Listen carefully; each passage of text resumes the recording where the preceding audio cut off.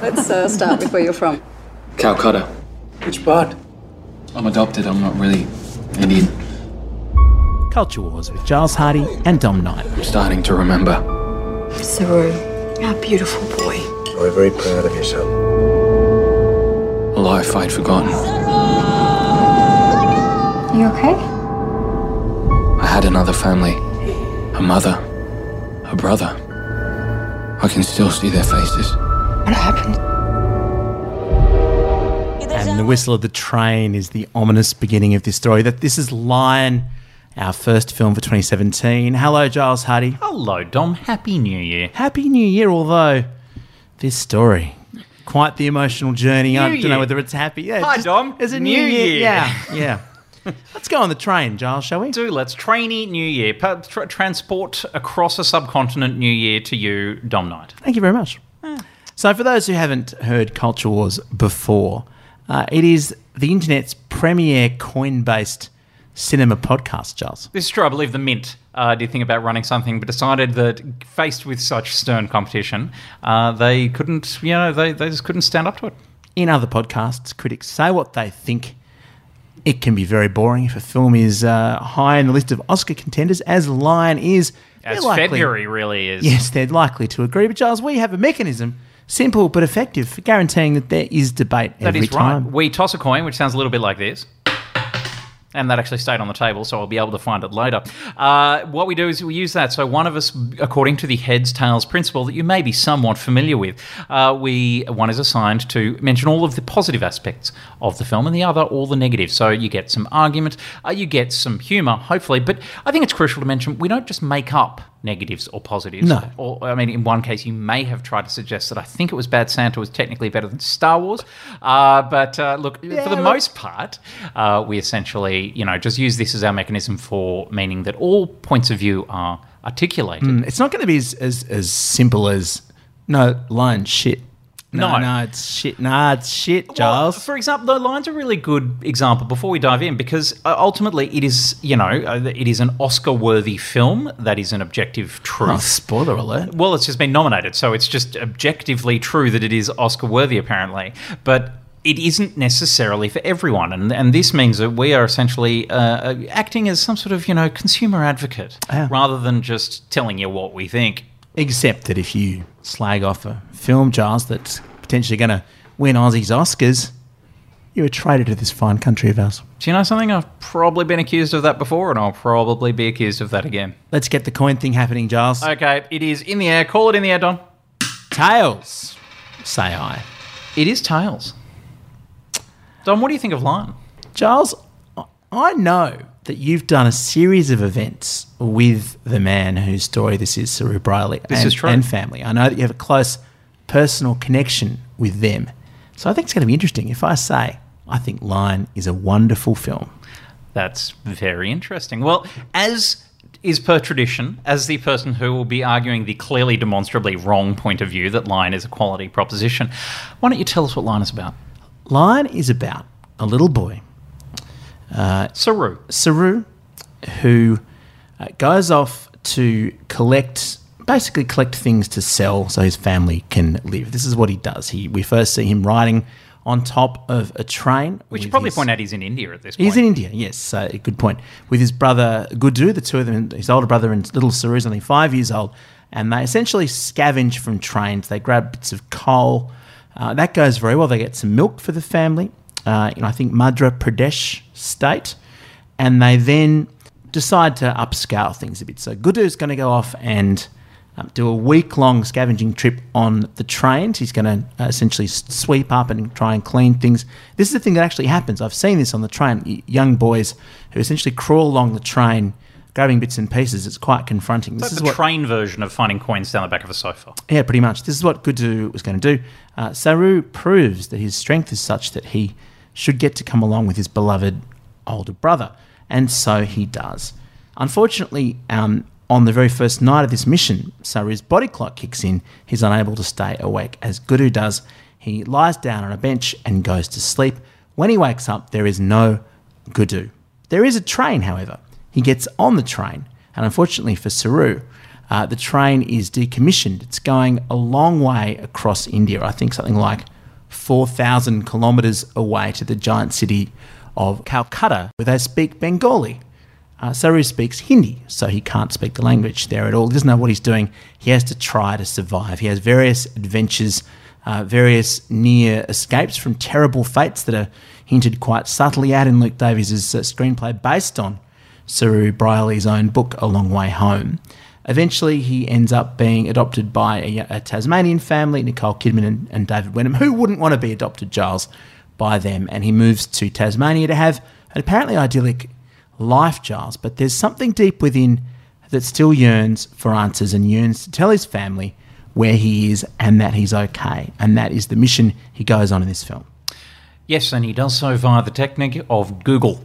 This is, if there is one thing that you need to be aware of going into this film, it's that if you don't like Google, well, you're about to be getting an hour and a half, almost 2 hour advertisement for the search engine, and particularly its Google Earth product. Indeed, which is extremely useful if you need to, for instance, try to search through a massive subcontinent full of people and train stations, the largest train network in the world. I think with about 2 million employees, Google Earth will help you essentially look from above, trying to find landmarks. That's what the mission is. He has a few emotional challenges along the way. He has a girlfriend, Lucy. We're just going to call her Rooney Mara because, I'm going to dive in for this is one of my complaints about this film. Because he has a girlfriend called Rooney Mara who is playing Rooney Mara, who appears to be an American actress who's just meandered into the life of Saru Brierley. I think Rooney Mara is a very talented actress. I don't think she knew why she was in this film. And I think that came across in the film where it was a case of, it felt very much like they sort of went a checklist of, okay, well, if we're turning this true story into a film, it needs to have a 3-act structure, and it needs to have a character development, and it needs an antagonist and protagonist. And then they got to the bit where it's like, oh, it needs a female love interest. And so they got one. And because they were hoping, Harvey Weinstein at this point was on board, so they were hoping that, it would have Oscar worthiness, and, full credit to them. They know how to play that game. They've got there. But because of that, they went, well, let's get a name actress in. And they did. They got a name actress in. Go with the dragon tattoo. Pretty nice to turn up in your hotel management class on day one, really, isn't it? Yeah, and her role really is to be Rooney Mara in occasional scenes so she can be on the poster in the North American release. And that's one of my big complaints about this film is that, for a film that is paying more than lip service to some very serious issues, it really did on a couple of the areas just go, and let's just, go for formulaic filmmaking. There's also a brother, because the Briarleys are so happy with their acquisition of young Saru. He's a dream child by all appearances. They go back for another young boy from India, and this second child is called Mantosh. He has serious psychological problems. We see him hitting himself throughout the film, and I'm sure this is something that happens, whether or not it actually happened in this particular case. It seems very, very confronting. And, of course, all these children who come in this situation, they've been orphans in India, they've probably got some psychological baggage. And so the film is really about Saru's attempt to deal with that baggage and get through it. And how did you feel about the way the family were portrayed, Giles? Oh, look, it's interesting knowing quite a lot of the backstory. Mantosh is very much a real person, and I think that there was some very strong decisions made in terms of the projection of his situation in this film. I think it's really interesting looking at his situation compared to that of David Wenham and Nicole Kidman's characters. I think particularly David Wenham, but also in most of her scenes, the character of Sue, they're very much in it's a representation of a type of character rather than an actual character. Dave Wenham does a fabulous job, though, Giles, of just turning up and calling everyone mate. And plays cricket on the beach. Administering hugs. If you need a hug, David Wenham is your hugger. This is exactly right. Like, there is a reason David Wenham has not been being manipulated around the awards circuit for this film, and it has nothing to do with whether he is capable of performing. It's just because in this film he's not asked to. He is a bit like Rooney Mara. He was asked to turn up on set and provide a warmth and whole blood circulating breathing apparatus to the character, and he very much delivers that capacity. Nicole Kidman is essentially nominated on the grounds of one scene. Let me praise Nicole, though, Giles. Fair enough. What a performance from her.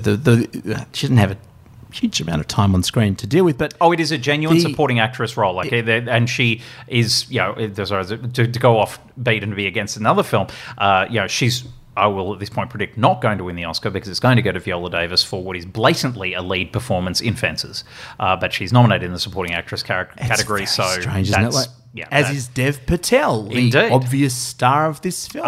No, technically Sunny is the star of this film, having taken up the first half of the film. But look, let's deal with That's a Nicole whole other Kidman issue. before you. Yeah, Nicole Kidman, Yep. an incredible performance. I mean, she's often accused of being a little cold on screen. There's none of that here. She almost scarily channels the sort of 70s and 80s mums of our own childhood with an incredible perm at one point. I was about to say, look, it is trendy to kick Nicole. I've never been a particular signee to that opinion. I think Nicole Kidman is a very talented actress. I think that she does very well to outact her hair in various scenes of this film, because her hair is, essentially, it almost got a supporting actor nomination, I think, for this film, because it is it is stealing many of the scene that it is in.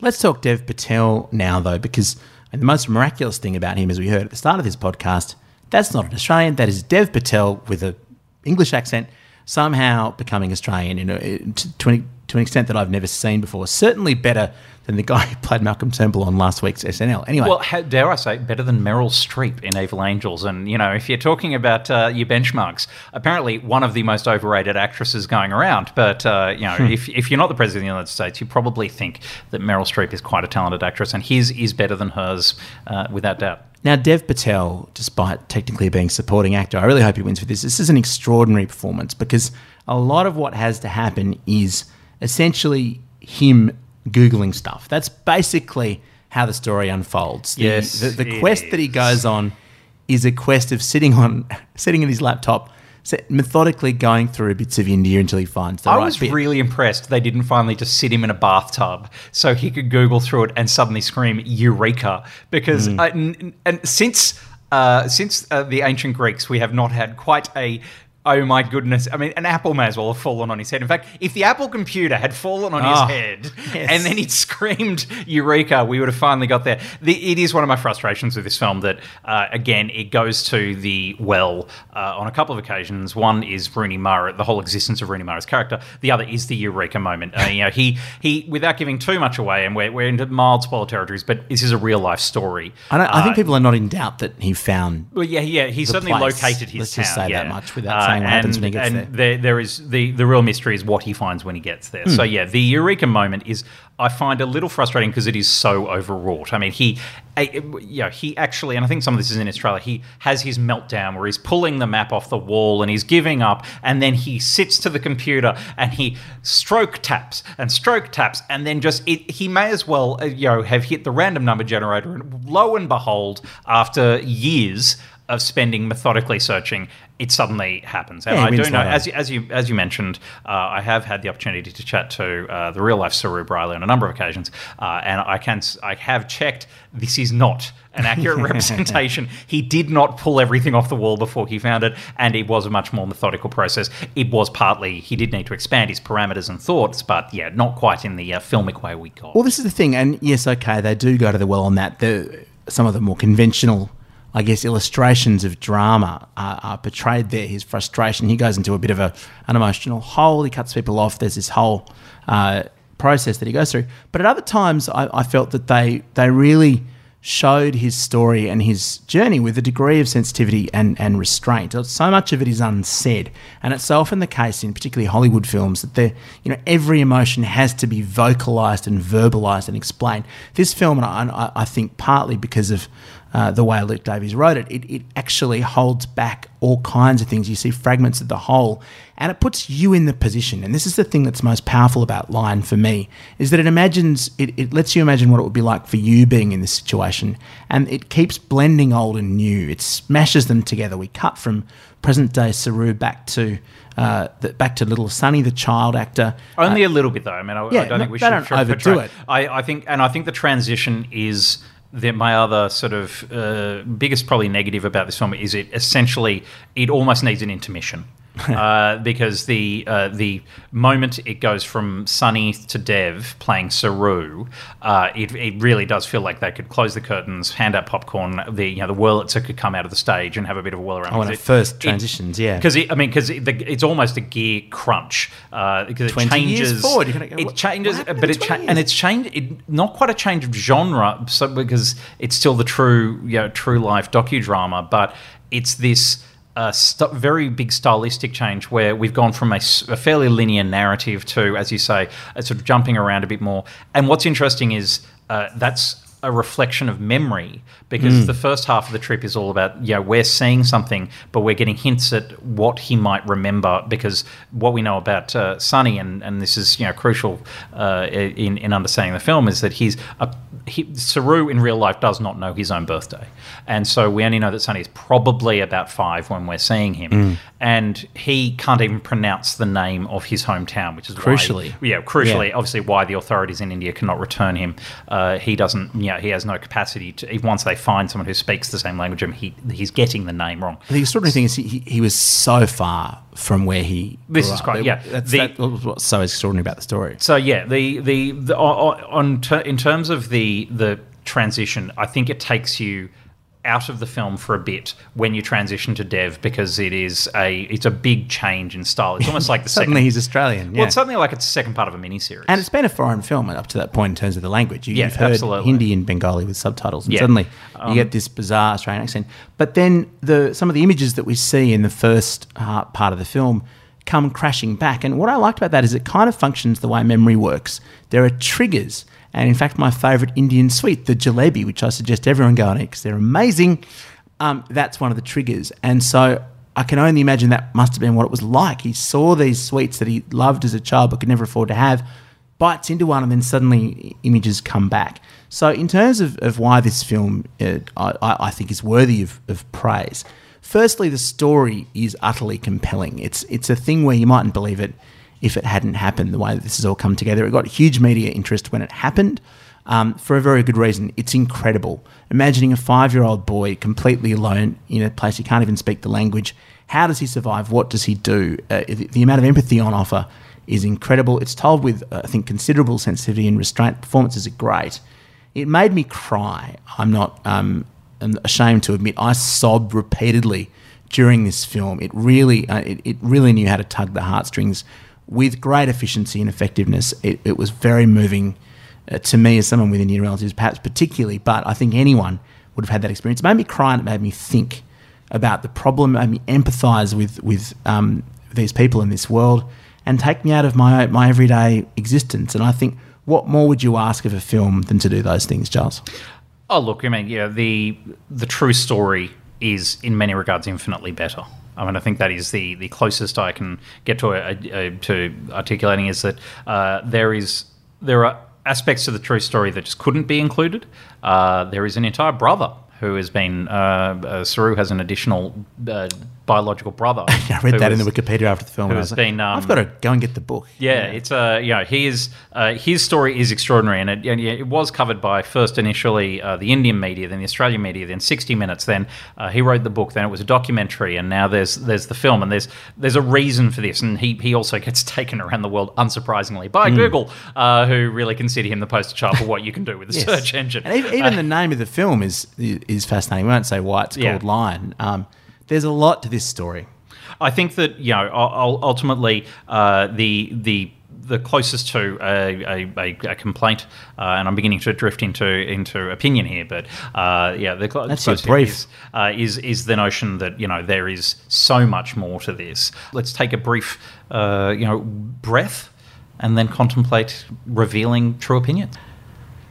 Let's do it. Okay. I love this film. bubbed. Like I too am happy to say I sobbed. I did the ugly sob. Oh, this is handy. I introduced this film at Open Air Cinemas to Sellout. It's Australian, technically one of its Australian premieres. It's a complicated distribution structure where you can have multiple premieres, but there were 2,000 people there. And I actually, just as they all sat down, I said, I really hope everyone brought their hanky. And I heard probably about 10% of the audience go, because there is, I think there are three really big cries in this moment, in this film. One of them I totally won't go into. The second is the text that comes up at the end of the film. I think it's always a sign of a great film when the extra information you get, it doesn't give you that sense of, I wish that they'd made that film. Instead, you just, it's a kicker that really, it pulls your legs out. And then I highly, highly recommend people stay until after the credits of this film. Oh, yes. It is not so much a post-credit scene. Iron Man doesn't turn up having an amusing time with Thor or anything. This isn't a Marvel film, but there is something that is really worth participating in as the final moments post-credits. And frankly, you'll need that time because you'll still be having afterblubs. Indeed. Can I ask you something without for those where at the end, this is again, I'm not going to spoil too much, but if you feel you've got everything out of this episode, but really want to be careful not to spoil, now's a good time to switch off and go to our next episode. But Dom, I had someone say to me that approximately halfway through the film, they or even before then, they'd guessed how it had to end, and they didn't know the true story beforehand. But they bad aspect as well. They anticipated the good and the bad. They sort of the details, and they felt that it was telegraphed by the film. I was caught blind. The film is told so well that the second time I saw this film, I was effectively caught blind by the reveal. I think if you go through the logical possibilities in your head, okay, you can probably. But I don't think it was telegraphed. I haven't given my true thought though. Because you obviously hate it. Yeah, no, I do. It's a shocker. Look, I think my concern about this film. You mentioned the stranger in Imara. It's a situation. It is hard turning even a story as gorgeous and powerful as this into a film, and I felt like I didn't really have a sense of any of the people in it. I couldn't tell you anything about Saru as a human being except that this happened to him. So I don't know who he is. I don't know who his family are. We saw so little of their characters, and I can't remember a film that I emerged from knowing this little about the characters. I also wonder, and I think you've hinted at this, whether they did skip a lot of the most interesting parts of the story. In particular, the period where he is on his own for a very, very long period of time. Maybe he can't remember it, but to me, that was the most fascinating part of the story, and it was over far too quickly with time devoted to essentially mooning around.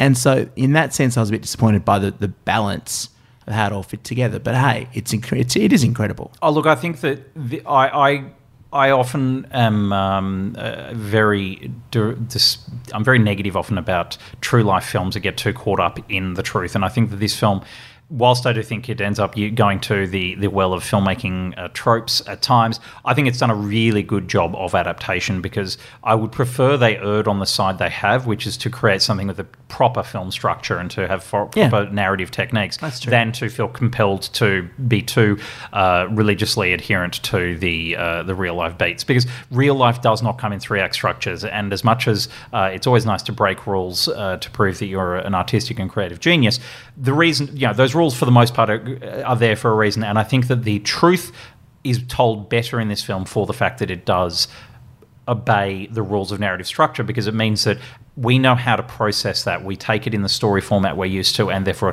it hits us even more when we get the bits that are essentially disruptive because they're narratively disruptive, not because they're structurally disruptive. So I'm impressed with the amount of work they did on this, and I think that it's indicative of the fact that they were approached by a bunch of filmmakers, and I think they made some really clever decisions on the directions they went in, because this could have been a Disney, and I mean that in the adjective, not the actual company, but that sort of Disney movie movie of the week that used to be put at 6:30 on Sunday evenings. Like, it just could have been so twee and essentially the Jungle Book told in real life. Yeah. And I'm really glad that it wasn't, because that would have just that could have just damaged the entire story and its effect. I think that if Google had been slightly less of the eureka moment, I think it would have other than that, I think it even handled the fact that it is inherently going to have a product placement in this. Like, Also, that's we've all- legitimate.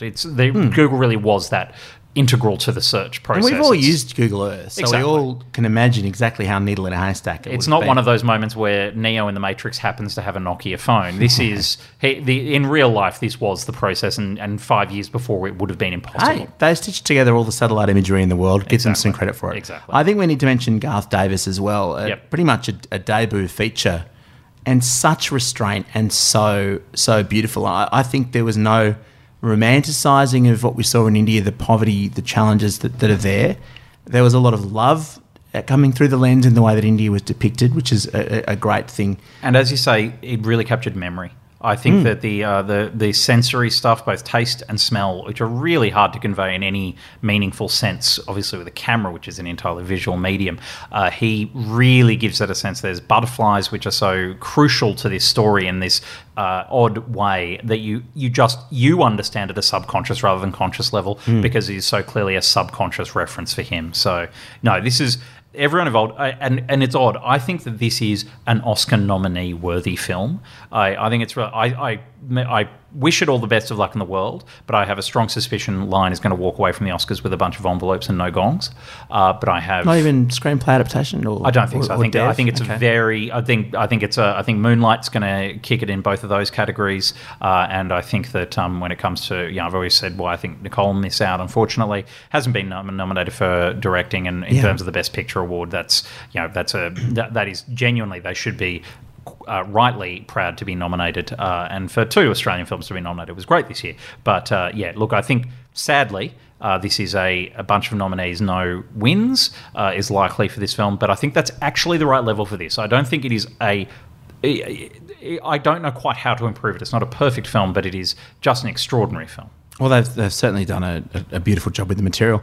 I want to leave this where the filmmakers leave you, pointing towards the only charitable response that's possible. I mean, Absolutely. It makes you think about the problem more broadly. They have too. You go to their website, I think it's lionmovie.com. You'll see what they're doing, and in terms of causes that are worthy of support. The sheer number, 80,000 kids in India are lost like this each year. It's just impossible to comprehend almost. And to see the story of just one of them, it's worth opening your wallets. And on the flip side of that, Sue Briley also talks very passionately about adoption laws in Australia and how ridiculous they are at the moment, and the fact that she could not do now what she did then, because the various states have all essentially, in a rather perverse method of trying to protect our borders, infant orphans cannot be brought into the country. I'm not quite sure what they've been trained in by that point, but apparently they're a big security risk. Why you wouldn't want more Saru Briley's coming into country, I absolutely cannot understand. No. Giles, it's been a pleasure. It has. It is an amazing film, do see it. I didn't cry during the course of this, and I'm glad of that.